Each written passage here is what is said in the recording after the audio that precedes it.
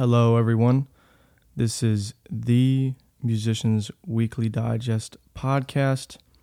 I am your host, Easton Parks, and today is Tuesday, March 28th. Thank you for joining me. The segments of this podcast today are as follows. New music releases, Summerfest lineup and thoughts, recent addictions in the Milwaukee music scene, and new music coming this week. So to kick it all off, we're going to jump over to some new music releases that I want to talk about. First of which being JPEG Mafia and Danny Brown's new album, Scaring the Hose.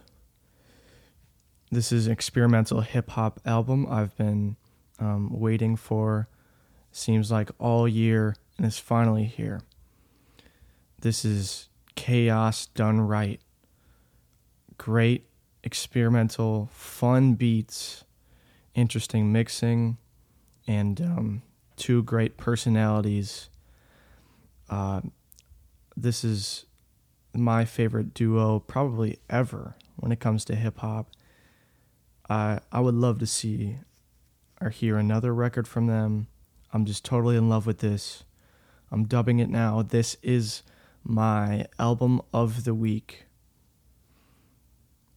Next record I want to talk about is Liturgy with their album 93696. I'm not quite sure what the number signifies. But Liturgy is a black metal band. This, to me, is their biggest record of theirs in scope and in length. They have intense guitars, fast drumming, and screaming, yet the album is serene. It's quite beautiful at the same time as it's brash and punching you in the face, metaphorically, of course. I don't know. I really love black metal. It's definitely my favorite metal genre out there, and this album was really doing it for me. The next record I want to talk about is Lana Del Rey. Her album is called Did You Know That There Is a Tunnel Under Ocean Boulevard? And man, I am happy I don't have to say that title ever again. This album is kind of art, Baroque pop, something like that. I think her performances are really good, yet the album is a little too long, and it needs to be more cohesive. Like I said, I was loving the performances. I think the instrumentation's great. I think the features are great. I think she's great. It's just a little dreary to get through the whole record. Black Country New Road dropped their live album titled Live at Bush Hall. Of course, this is after the departure of their frontman, Isaac Wood. He left the band right before their last record about a year ago now. This live album is still good, and it highlights their musicality and their friendship together. But I do miss the presence of Isaac Wood and his interesting song writing skills and his presence. Some of the performance is a little gimmicky, I feel like, but altogether it's still good music.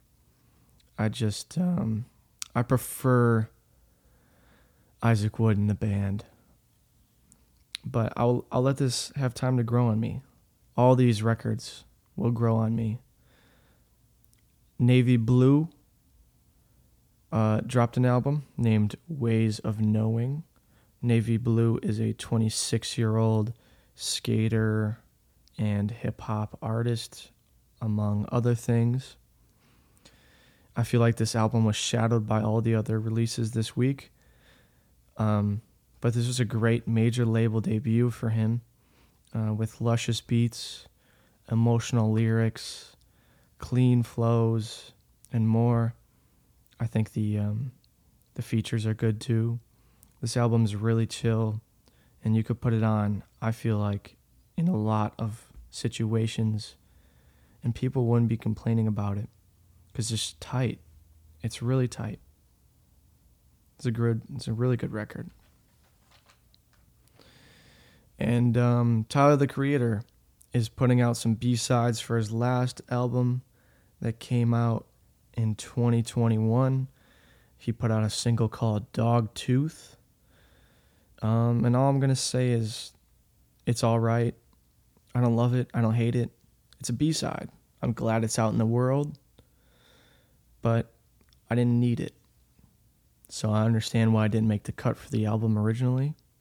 And I think it's good on its own. It's all right. Moving on to my next segment is Summerfest. And I want to say that the headliners to me are very weak. And last show I was saying that I'm not one to really complain about music festivals.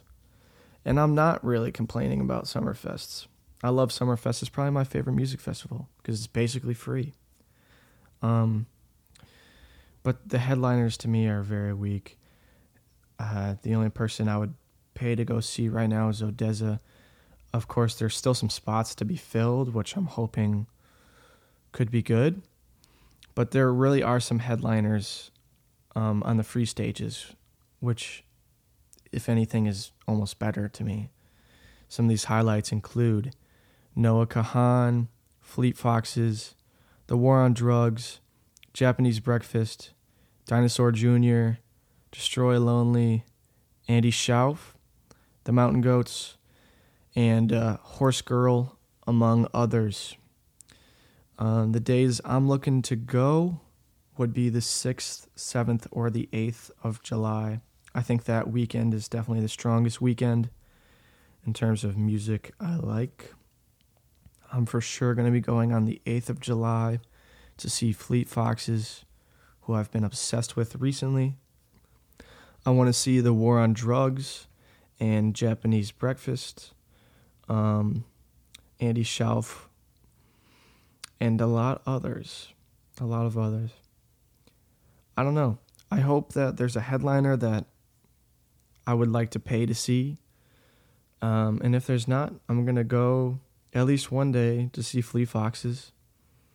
And maybe I'll go out and see The War on Drugs or Japanese Breakfast too.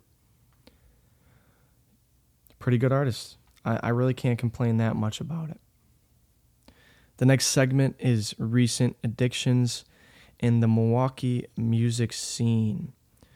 Some recent addictions of mine are Adult, the album Adult by the artist Holy Pinto. I saw Holy Pinto at Summerfest in 2019 before seeing The Killers and Death Cab for Cutie. Holy Pinto's like an indie rock band based out of Milwaukee, but the guy, I believe his name is Amen, is originally from Europe, and he came here and he settled in Milwaukee, and Milwaukee's kind of embraced him with open arms, and it's really cool. And I just happened to stumble on his performance at Summerfest, and I've been spinning his record ever since. Really good record. The other addiction I have, Jacob Slade's self-titled album. He is a singer-songwriter from Milwaukee or Wisconsin as well. This is kind of like groovy indie pop, really great rhythms and laid-back beats with really catchy melody. Very, very infectious music. And I want to shout out Social Sig. He is Parker Schultz, and I want to shout out his podcast and music. Really cool podcast I've been listening to. Of course, he is a musician from Milwaukee, and he's very much fronting that Milwaukee music scene, which seems to be more vibrant than ever right now. I'm looking to catch a show of his sometime, and I've been listening to his podcast and stuff. Really entertaining and really eye-opening. I've been trying to support as much local music as possible, and dudes like Social Sig and Jacob Slade, who I just talked about, who's actually in his band, those and Holy Pinto, all three of those guys are people to support. Really good music, really good stuff. And my last segment of this week is, of course, music that is coming out this week on Friday. Boy Genius is dropping The Record. That's the name of the album, The Record, at least for now. They are a super group comprised of Phoebe Bridgers, Lucy Dacus, and Julian Baker. Very excited for this one. Nothing but great singles so far, and they're just awesome. Pax, that's Packs, Pax, all uppercase. They're dropping a record named Crispy Crunchy Nothing. This is very indie slacker rock vibe, fronted by a woman named Madeline Link. It's just cozy, really cozy music. Try to get into that. And James Holden is dropping a record. I forget the name, but he's a British DJ, producer, and more. And this is an electronic record that he's putting out this Friday as well. So those are the three that are on my radar. Of course, there are probably going to be more that I'll listen to on Friday.